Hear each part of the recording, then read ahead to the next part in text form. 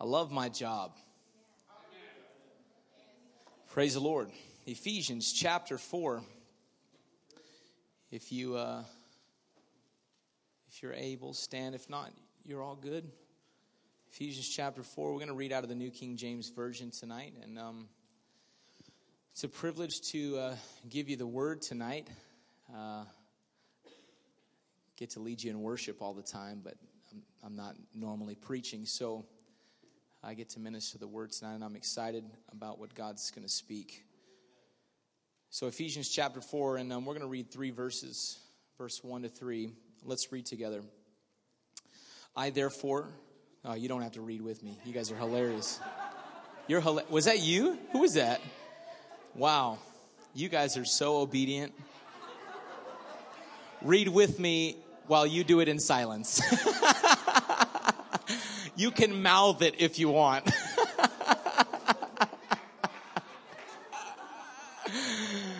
Oh my goodness. Sorry. I guess you really got to clarify things here. Praise the Lord. Got some, hey, that's a good thing. We got some crowd participation right off the bat. That's what I'm talking about. Y'all going to help me preach tonight, I guess, huh? All right. Come on, verse 1. I therefore, let me read, okay? You read in silence. I therefore, the prisoner of the Lord, beseech you to walk worthy. Somebody say walk worthy. Walk worthy of the calling with which you were called, with all lowliness and gentleness, with long suffering, bearing with one another in love, endeavoring to keep the unity of the Spirit in the bond of peace. Let's pray.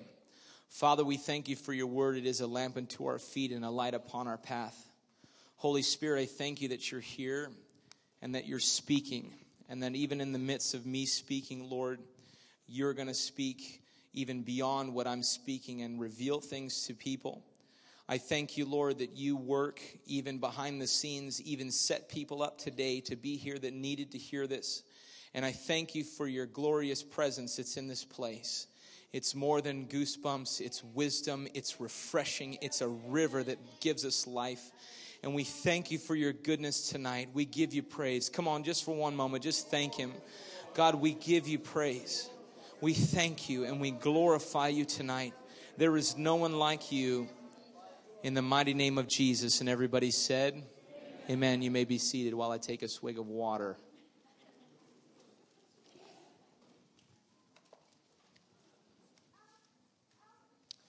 Praise the Lord. You know, God has a great plan for the church. God has a great plan for you and I. We are his chosen people. We are his, obviously you all know if you're not a Jew, you're adopted as his people. Amen. And God has a great plan for this church and for the body of Christ. Not just this church, but the body of Christ. His body, his church. He has a great plan. And I want to talk to you tonight about walking in unity. Anybody ever participated maybe at like a potluck or something, you know, obviously probably not in the winter, but you've participated with a 3-legged race?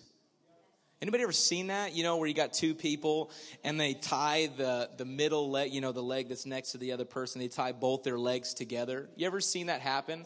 I mean, it's probably one of the more hilarious games to watch people play because, I mean, that and the, what's the one where you get inside the potato bag? Sack race, thanks. Thank you. You got my back. The sack race, you know, besides that one, probably that's the one where most people fall. I mean, it's you know, when they got one tie, if they tie it twice, it's harder for them to fall. So me as, you know, an old youth pastor, I knew what to do. Just tie it once so more people fall. Anyway, but if you've ever seen it, it's quite a, you know, it's quite a funny thing. If you've ever participated, you really know firsthand, you know, what it's like. But if you're walking with, you know, tied to that person, you guys really got to get in sync.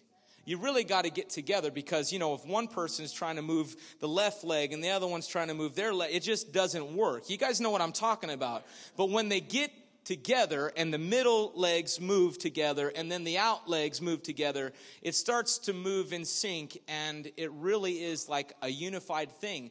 And The Lord's been speaking to me lately about the body of Christ and about myself, and mostly about myself because I need lots of help. But the Lord's been speaking to me about, walking in unity and maintaining peace and taking care of my life and the structure of my life and the way that I allow myself to think, the way I allow myself to feel, different things that might come in the way of keeping unity or keeping peace with people. And so I want to share with you just a little bit of what God has been speaking. And so if you look in your notes, you can find that on the app. If you have KC Alaska app, you can pull that up, or I think the ushers have. I think they passed them out already. I saw them trying to pass one to me, and then he realized that I was preaching, so he took it back. But if you need one of those, you can slip up your hand. But let's look at the first thing here. And if you'd pull up that scripture for me, Michelle, verse 1. Verse 1, Ephesians 4, verse 1. It says, I therefore, the prisoner of the Lord, beseech you to walk worthy of the calling. To walk worthy of the calling. See, every one of us, if you've given your heart to Jesus, you're called according to a purpose. As Romans 8:28 says, you're called according to a purpose. That means God has a purpose for you and I. And that comes with having to walk a life that's worthy of that calling. See, God's called us. He said, I have a purpose for you. I have a destiny for you. I have a plan for you. Not just in heaven. Yes, in heaven, absolutely. But here on earth, while we remain here, God has a specific plan for you. It's not just so you can hang out and come warm up a seat on Wednesday or on Sunday morning. Warm up a seat. No, He has a purpose beyond just coming to church. Yes, we should gather together as the saints and, work things out and like sharpen iron. Sharpens iron, and work things out and celebrate Jesus together. Yes, but He has a specific purpose for you, whether it's a single mom with 3 kids or it's a stay-at-home mom with 55 kids. I don't know what it is. Maybe you're a plumber. God has a purpose for you, whether you're laying asphalt or working with, striping the ground, or you're making sub sandwiches or pulling shots, whatever it is. God has a purpose for us, even as a pastor. God has a purpose for me, and understanding that with that purpose and with that calling, we have to walk worthy of it. A lot of people don't like to hear stuff like that because they just want to free flow and do whatever they want to do. But God actually has specific guidelines for us that we should walk in. And it's not just so that He looks good. Yes, He's going to look good. People will see our good works and glorify our Father in heaven. People would recognize what God is doing with us and give Him glory. Yes, that's part of it. But it's also for your good. It's so that you don't go through so much pain. It's so you don't walk through so much hardship. Because the principles of God, well, you walk through hardship even if you're doing this stuff. But let me tell you something. Hardship may be happening on the outside. There may be a storm on the outside, but it doesn't get on the inside. When you understand the calling and you walk worthy of the calling, God really does something unique and special. And every one of us is called according to a purpose. We need to live as Christ lived. Jesus said, I do as I see my Father doing. And we have to live as Christ lived. He's an amazing example for us. A lot of people say, well, how do I walk worthy? Well, you look to Jesus. Jesus is the one that we look to. We look through Scripture and recognize the different attributes and the way that Jesus walked, the way that He talked, the way that He related with people and He dealt with sinners. Man, the way that Jesus dealt with sinners sometimes is not the way that I would deal with sinners. I mean, He has a prostitute thrown at His feet, and He says, you without sin cast the first stone. And every one of us, if we had a prostitute thrown in front of us, we'd probably want to pick up a stone ourselves. But Jesus said, those without sin cast the first stone.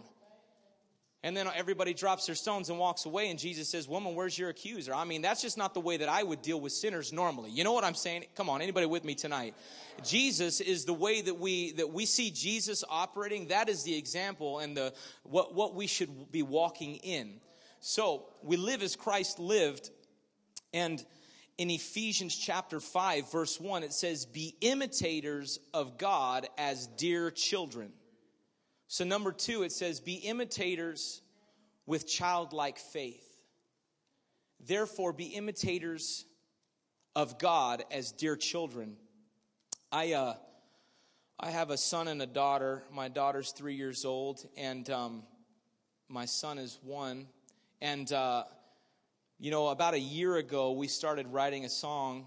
It's called I Trust You. Anybody ever heard that song? We started writing a song, I trust you, I trust you, I trust in you. Yeah, I jogged your memory? Okay. So we started writing this song, and me and Toby are going back and forth and writing this song. And I remember, I'd practice on the piano at home, and one time I had Toby come over, and we started writing a song and working it out and really putting things together. And then one day I come out of the room, and just out of nowhere, I just hear this sound from the room, and I come out of the room, and I hear my daughter doing something, that was just like totally, totally cool. Michelle, would you show us? Help us out. Where's the volume? I trust you. Start it over. Good job.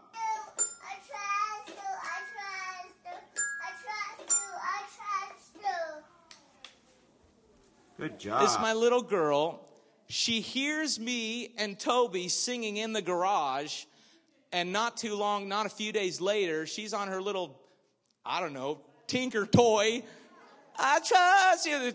It's like she's singing monotone, but she was imitating Daddy. She heard what Daddy was doing, and maybe Toby. She heard what Daddy was doing, and she was an imitator. We must be imitators with childlike faith, and I bring an emphasis on the childlike, because it's so important that we come at imitating God in a childlike manner. See, because something happens, when you grow up, as a child, you imitate your parents because you admire them. You imitate them because you want to be like them, or they just, what they do just makes you happy, so you imitate them. But somehow we get this twisted idea that we start, some people, they imitate God because they think they're somehow going to be accepted by other church people. That I can say all the right things, I can do all the right things, and therefore I'll get some kind of acceptance. No. It's not what you do that gets you acceptance. It's what Jesus did that gives you acceptance. What you do is merely a byproduct of that acceptance. It is your faith with works. See, faith without works is dead. So you can believe all you want, but if you have no expression to that faith is dead, and so vice versa. As you're an imitator, it's childlike. It's God, man, I want to be like you. I want to think like you. It's like the Jungle Book. What's that song? Walk like you, talk like you. Ooh, ooh. Nobody? Okay, all right. That was just me. Okay, yeah. I was born in 1987. Praise the Lord. Some of you guys like, oh my goodness, 1987. Praise the Lord.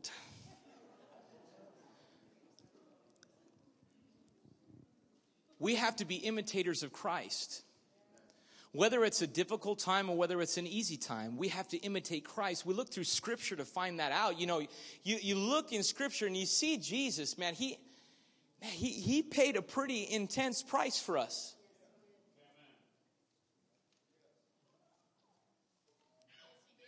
He paid an amazing price for us. Let's move on. If you can pull up that scripture for me, Michelle, verse 2. It said that we should walk with lowliness, which is humbleness of mind, not proud or arrogant, but modest. Modest, humble. Humble, though successful, still humble. In modesty.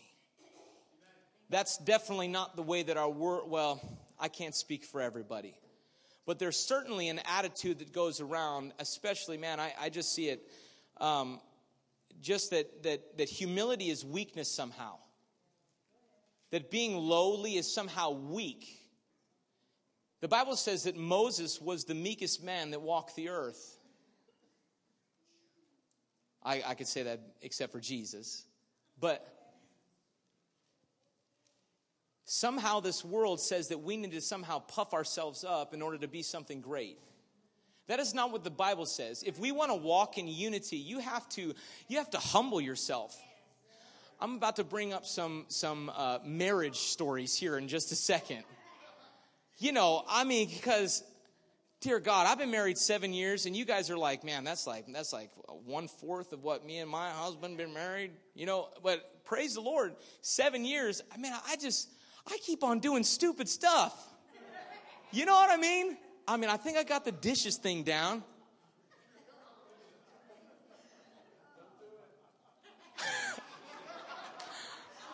But I just keep on doing dumb stuff. You know what I mean? Women are just so different. You guys just don't think like me. Shelby, you don't think like me. She's like, you better not tell any stories. I was like, well, I can't promise anything. So, but to keep unity, you got to humble yourself. Man, my wife says something sometimes and it just stirs me up. Anybody know what I'm talking about? Just like, man, just stirs me up. I just kind of get it. She can't see it. I'm over here making my coffee or whatever. Last time I preached, I think I talked about menopause. So I'm going to stay away from that, okay? I'm over here making my coffee, just minding my own business, and something is said. And she's totally right, mind you. She's totally right. You know what I'm talking about? She's totally right. But on the inside, I'm like, oh, no, you didn't. Oh, no, you didn't. And you know how it is? You just play that thing over your mind. Well, I'm going to say it. No, I'm not going to say it. Oh, I am going to say it because it's going to help. No, it's not going to help. Gentlemen, it never helps. Never. It never helps. Sweetheart, you're so right.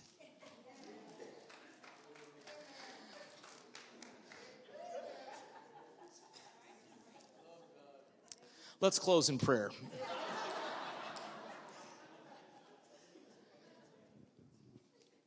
We have to be lowly. We have to be humble. The way that we deal with people out in the world, they may come at you and be like, no, this is right.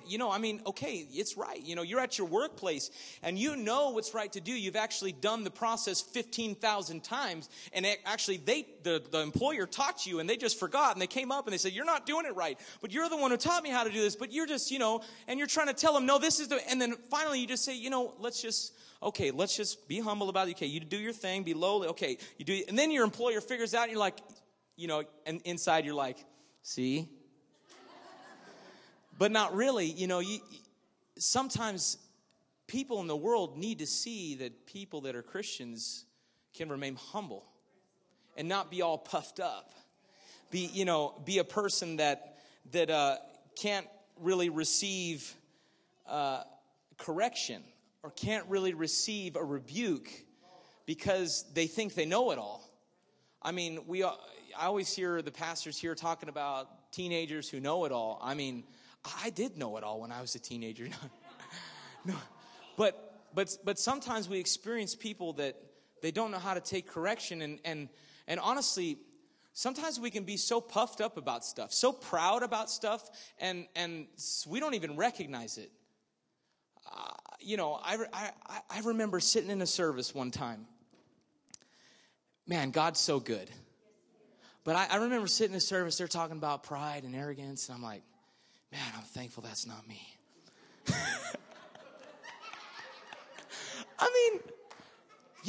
Especially when, God does something good for you.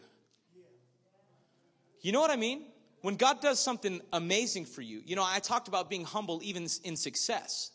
Sometimes I believe that God holds things off for us and waits. He stands back and waits for something for pride to be lowered in your life and for lowliness and humility to come to the surface so that he can bless you. Because I think he knows that sometimes if he was to give us that thing at that moment, we'd blow up like an air balloon. We'd be in New Mexico flying around with the air balloon show. But I believe that God knows the perfect timing. He knows beginning to end. We see this one little moment and we get frustrated in that moment. But I believe sometimes God is waiting for us to realize that we are full of pride, that we need to humble ourselves. Pride cometh before a fall. Man, Jesus, help me. The next thing is gentleness and meekness. We have to deal with people with gentleness. In order to keep unity, man, I just sometimes don't know the kind of effect I have on people sometimes. And certain people, like they know already, and certain people, they just don't know already, and it's kind of my fault. And what I mean by this is, I'll give you a perfect example. God bless you, young people. I've been tasked to help with the worship in the youth ministry, and so that it's like an amazing thing. The young people are awesome, great musicians, great singers. And this thing that happened the other week was so hilarious. I'm outside after service, worship. It's been about 2 weeks I've been working with these young people, and I'm there, and we're doing worship and all that. And I remember walking by the basketball hoop out there, and all the kids are playing, and these two girls are right there. And I walk by these two girls, and I don't know, I just was like, I kind of heard some chatter around me, so I did like one of these quick like turnarounds, and there was a girl talking to the other girl, and she's like, and I was like, what'd you say? You said something about me, didn't you? She's like, the friend's like, yeah, she says she's scared of you.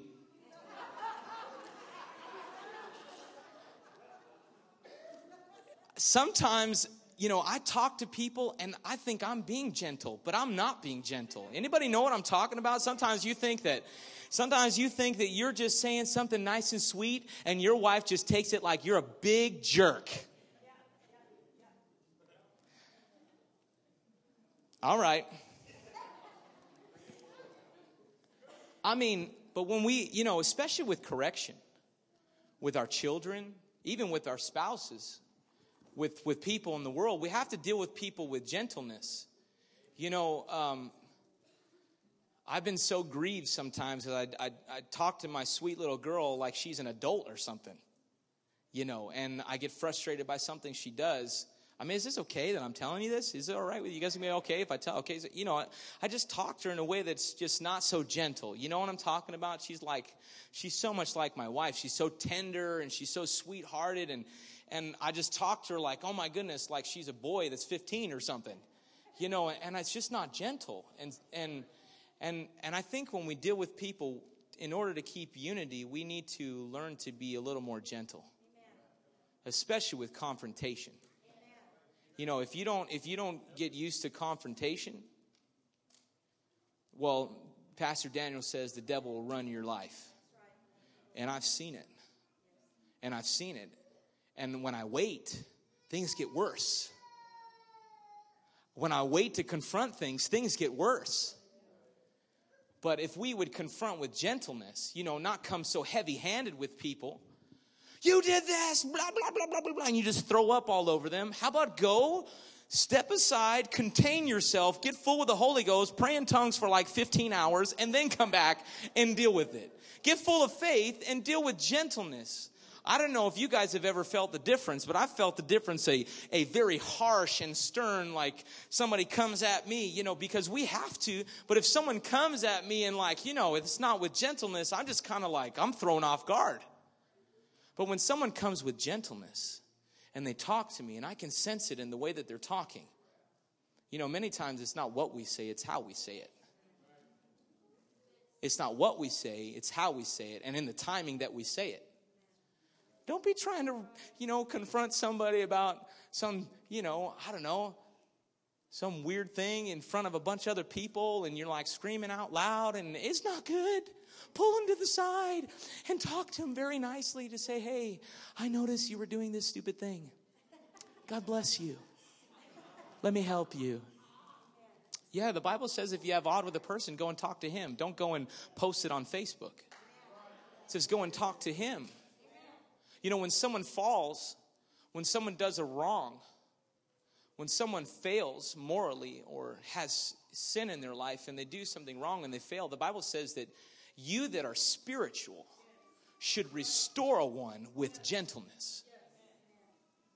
The spiritual person doesn't shun the person, doesn't stiff arm them, doesn't look at them across the room and kind of just shake their head. No.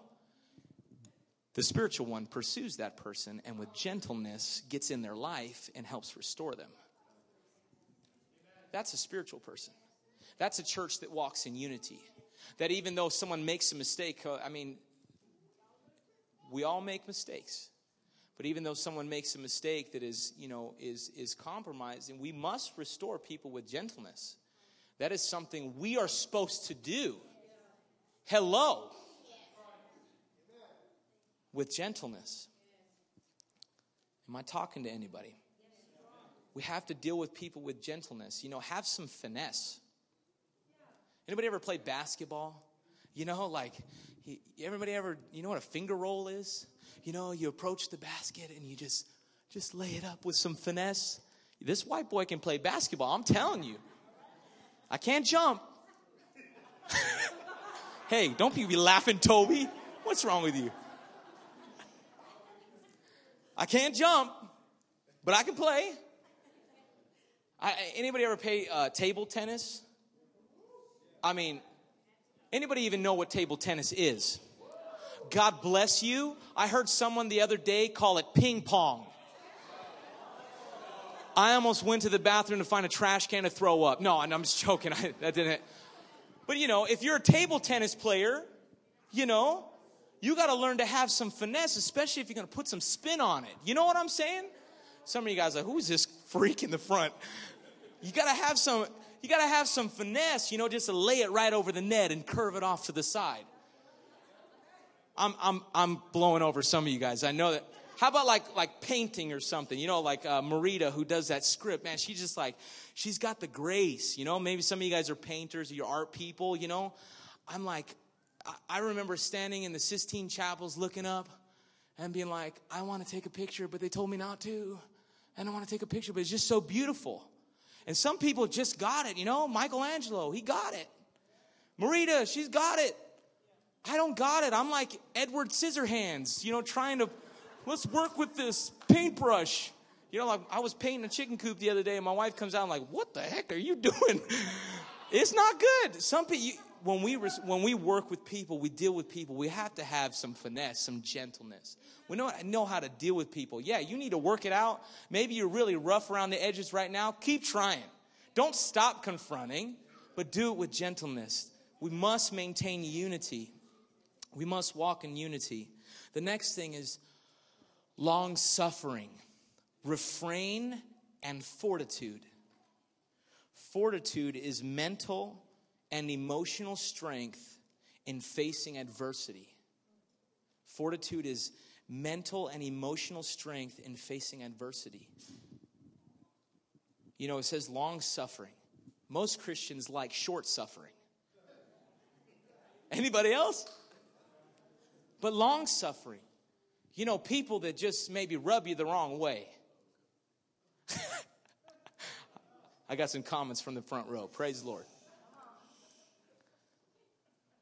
People that it just, that just, that you just don't got it. We're not jiving right now. Or maybe they're just doing something that they say something all the time that just gets on your nerves, or they don't put the toilet seat down, or they don't replace the toilet paper when they use it all. For the love of all that's holy.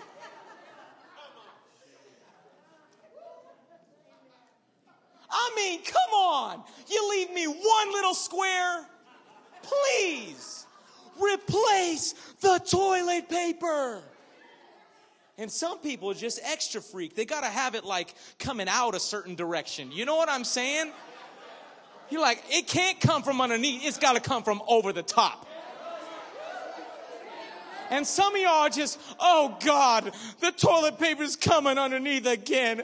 Oh God. Oh God. Somebody give me a hanky. Oh God. Most Christians like short suffering. They don't want long suffering. They're not into having to have adversity. Last I checked, Jesus said, pick up your cross and follow me. That does not sound like a pleasant thing to do, first off. Second off, Jesus carried that puppy until somebody else said, okay, put it down. Brother man's going to carry it for you. But we're the ones volunteering to throw the cross off already every day when we wake up. We have no ability for long suffering. The moment we hit adversity, we quit. We throw in the towel. The moment somebody gets on our nerves or offends us, we leave the small group or we leave the ministry and go join children's ministry. I'm not bitter, I promise.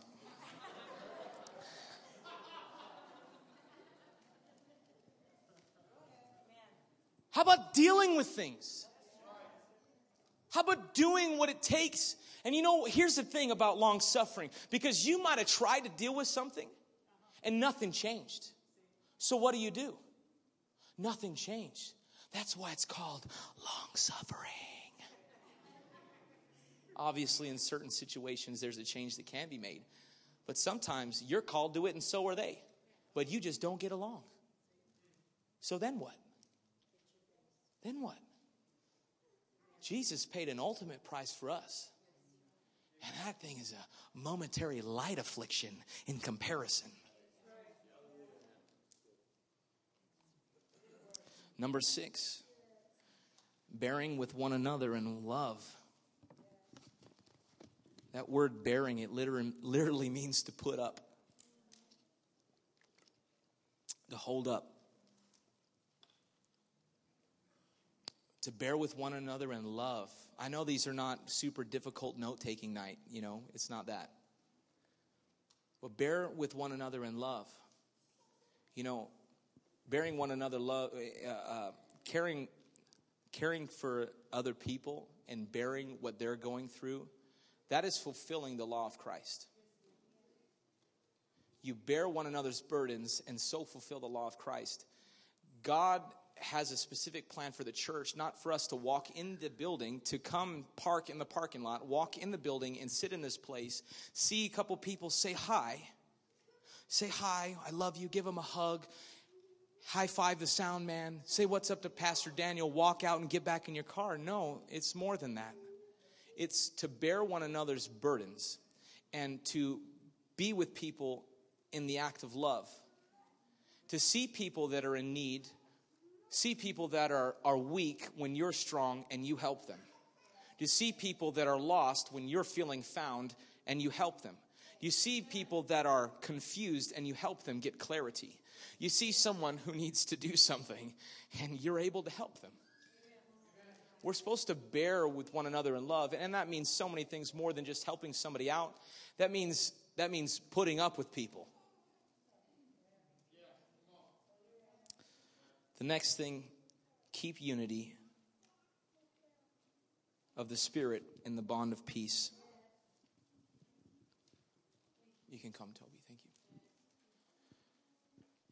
Keep unity in the Spirit in the bond of peace. That word bond actually means like ligament.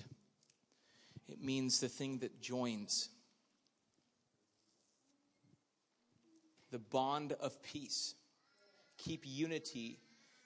You know, me and my wife have a thing, I think many of you have the same thing.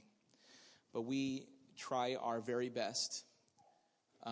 If I could say, it's not 100%, but certainly in the high 90s of making sure that we don't let the sun go down on our wrath.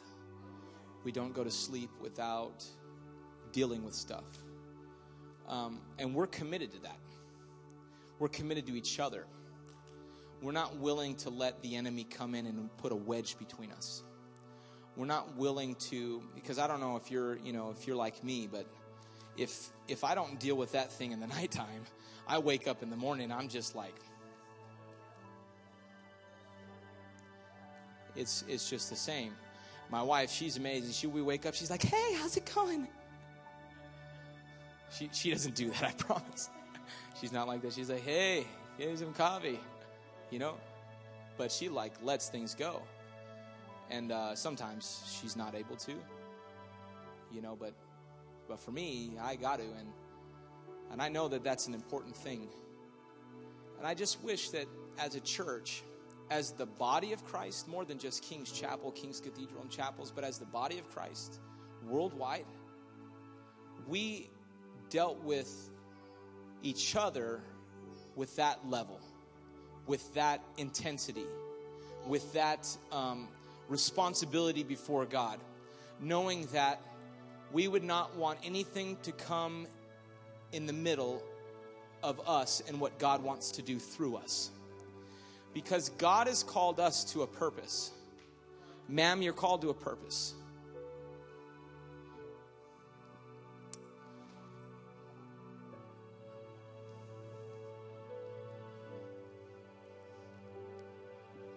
There is such a powerful anointing in you.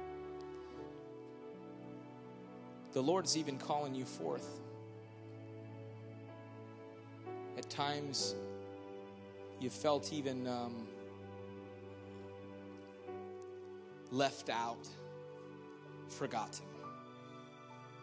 But the Lord is not forgotten. He's seen every moment. He has a mighty purpose for you. Your husband's not the only preacher. Your husband is not the only minister.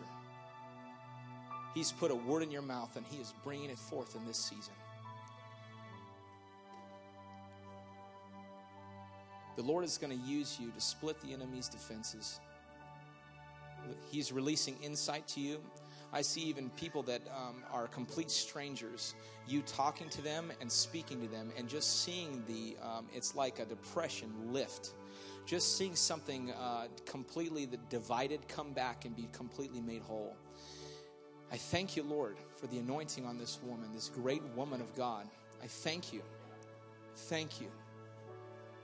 The Lord's called us to a purpose, church, and it's more, we focus so much on specific things, but the Lord's called us to a purpose, and in that purpose, if we don't treat it like a child, we don't treat it like something that depends on us, because it's your responsibility. It's no one else's responsibility to have peace in your life. It's your responsibility. God has given you wisdom. He's given you discernment. He's given you tools. He's given you answers.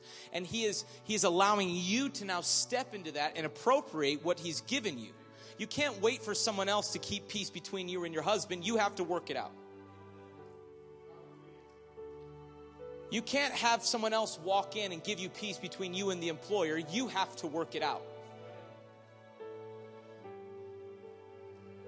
We have to do what it's effort. I think that's sometimes the downer for some of us is that it's effort. And sometimes we're so exhausted, we're so run down by the trial, we're so run down by the situation that we're just tired of picking up our gloves to fight. Let me tell you tonight, the Lord is releasing fresh strength. Fresh strength. Lift your hands to heaven right now if you're just feeling just weary maybe. I just pray for refreshing right now in the name of Jesus. The fight is not over and neither we're not done. So Lord, I pray for a refreshing and a renewing. Lord, for a fight to come back. A fight to come back. The gloves are being dusted off and we're stepping back in the ring. We will not let the enemy run our life. We will not let the enemy bring division, but we are committed to each other. We're committed to our spouses. We're committed to our children. We're committed to our pastors, but we're committed to each other as the body of Christ, knowing that even corporately, you have called us according to a purpose. You have called us individually according to a purpose. And we thank you, Lord, that no weapon formed against us will prosper. And I bind every assignment of darkness, every assignment of hell tonight in the name of Jesus. And I loose the peace of God. In the name of Jesus. In the name of Jesus. In the name of Jesus.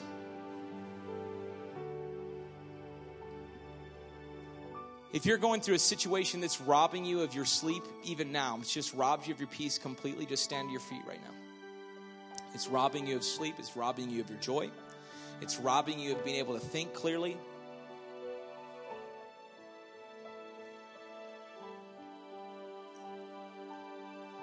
In the name of Jesus, lift your hands to heaven.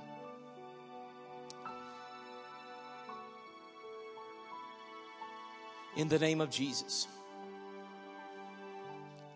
I command the storms to settle in the name of Jesus. I declare the peace of God. I declare the peace of God. I declare the peace of God. Right now, in the name of Jesus, no more sleepless nights.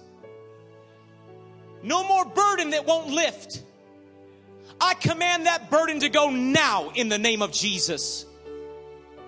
In the name of Jesus. In the name of Jesus.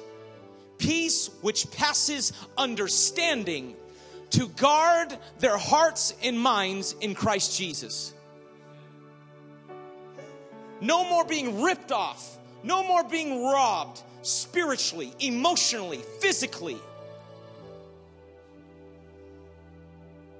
In the name of Jesus. May they prosper and be in good health. May their mind, will, and emotions prosper. In the name of Jesus. Cause their souls to have refreshing. In the name of Jesus.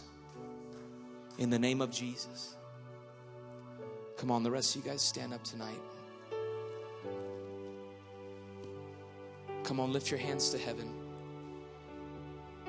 Holy Spirit, we thank you. God, we're committed. We're committed. We're committed to you first and foremost. We're committed to our families, but we're committed to your body. Bound together with peace. Each one doing their part. Each one doing what is necessary. Not letting the enemy come in. But Lord, when the enemy comes in like a flood, you raise up a standard against. And I thank you, Lord. I thank you, Lord, that tonight is a new day. Tonight is a new night. I thank you that from this moment forth, a new attention being brought to cultivating peace. New attention brought to cultivating unity. I pray for the ministries of this house to operate in the greatest unity that they've ever operated. I pray for marriages to operate in the greatest unity they've ever operated. And I bind the assignment of the evil one, of hell, that would try and come in and divide marriages. I rebuke the spirit of divorce. You have no place here. In the name of Jesus, you leave and go far from this place. Every cloud that surrounds minds tonight be lifted in the name of Jesus. In the name of Jesus. In the name of Jesus. There's going to be a fresh drawing to the holy place, to the secret place. You've been robbed. Some of you have been robbed from your time with the Lord because the enemy has worked in and he's robbed you of your peace. But there's going to be a new thing taking place in you from this night forth. In the name of Jesus. In the name of Jesus. In the name of Jesus. One last moment. Just stretch your hands to heaven. Father, we thank you. We thank you. We are committed. We are committed. We are committed to you first and foremost. I thank you, Lord. I thank you tonight for peace. I thank you for joy. I thank you for unity. That, Lord, we would walk worthy of the calling with which we are called, with all lowliness and gentleness, with long suffering. With long suffering, may we endure, oh God, may we endure, being willing to do what it takes to remain in unity with the bond of peace. For we are called under one name. We are one body, in one spirit. We thank you, God, and we give you praise tonight. In the name of Jesus. In the name of Jesus. In the name of Jesus. I want to pray for some more people, but before we do, I want to take a moment to ask you if you know Jesus as your Lord and Savior.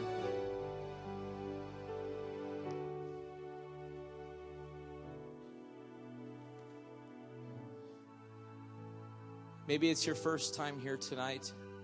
You don't know Jesus. You don't even know the peace of God. You've never experienced it because you've never given your heart to Jesus, to receive Him as the Lord of your life. If you haven't, tonight's your night. And not to make that seem lower, but I sense that there's some people in this place more so than the first invitation, more on the second, which is this: you slipped away. You don't know how it happened, but you slipped away. You're not living for Jesus. You're living for yourself. But tonight's your night. Tonight's your night to come back to the Lord, to give your heart back to Jesus, to live for Him wholeheartedly. So with every head bowed, if you're one of those two people, you want to give your heart to Jesus for the first time, or you slipped away and you want to come back to Him with no one looking around,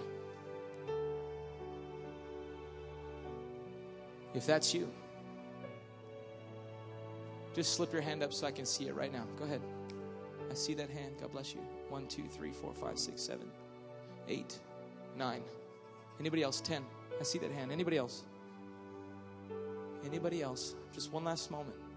You need to come home to Jesus. I see that hand. You need to come home to Jesus. Maybe you come to yourself tonight and you want to come home to the Father. Okay. Thank you, Jesus. Would you all repeat this prayer after me?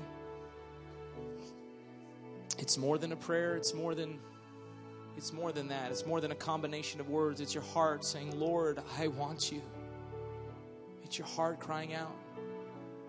So repeat after me. Say, Dear Heavenly Father, please forgive me for everything that I've done. Thank you for sending your Son, Jesus, to die on the cross for me so my sins could be forgiven. Thank you that He rose again so I can have eternal life. Thank you for loving me. Thank you for hearing my prayer. In the name of Jesus.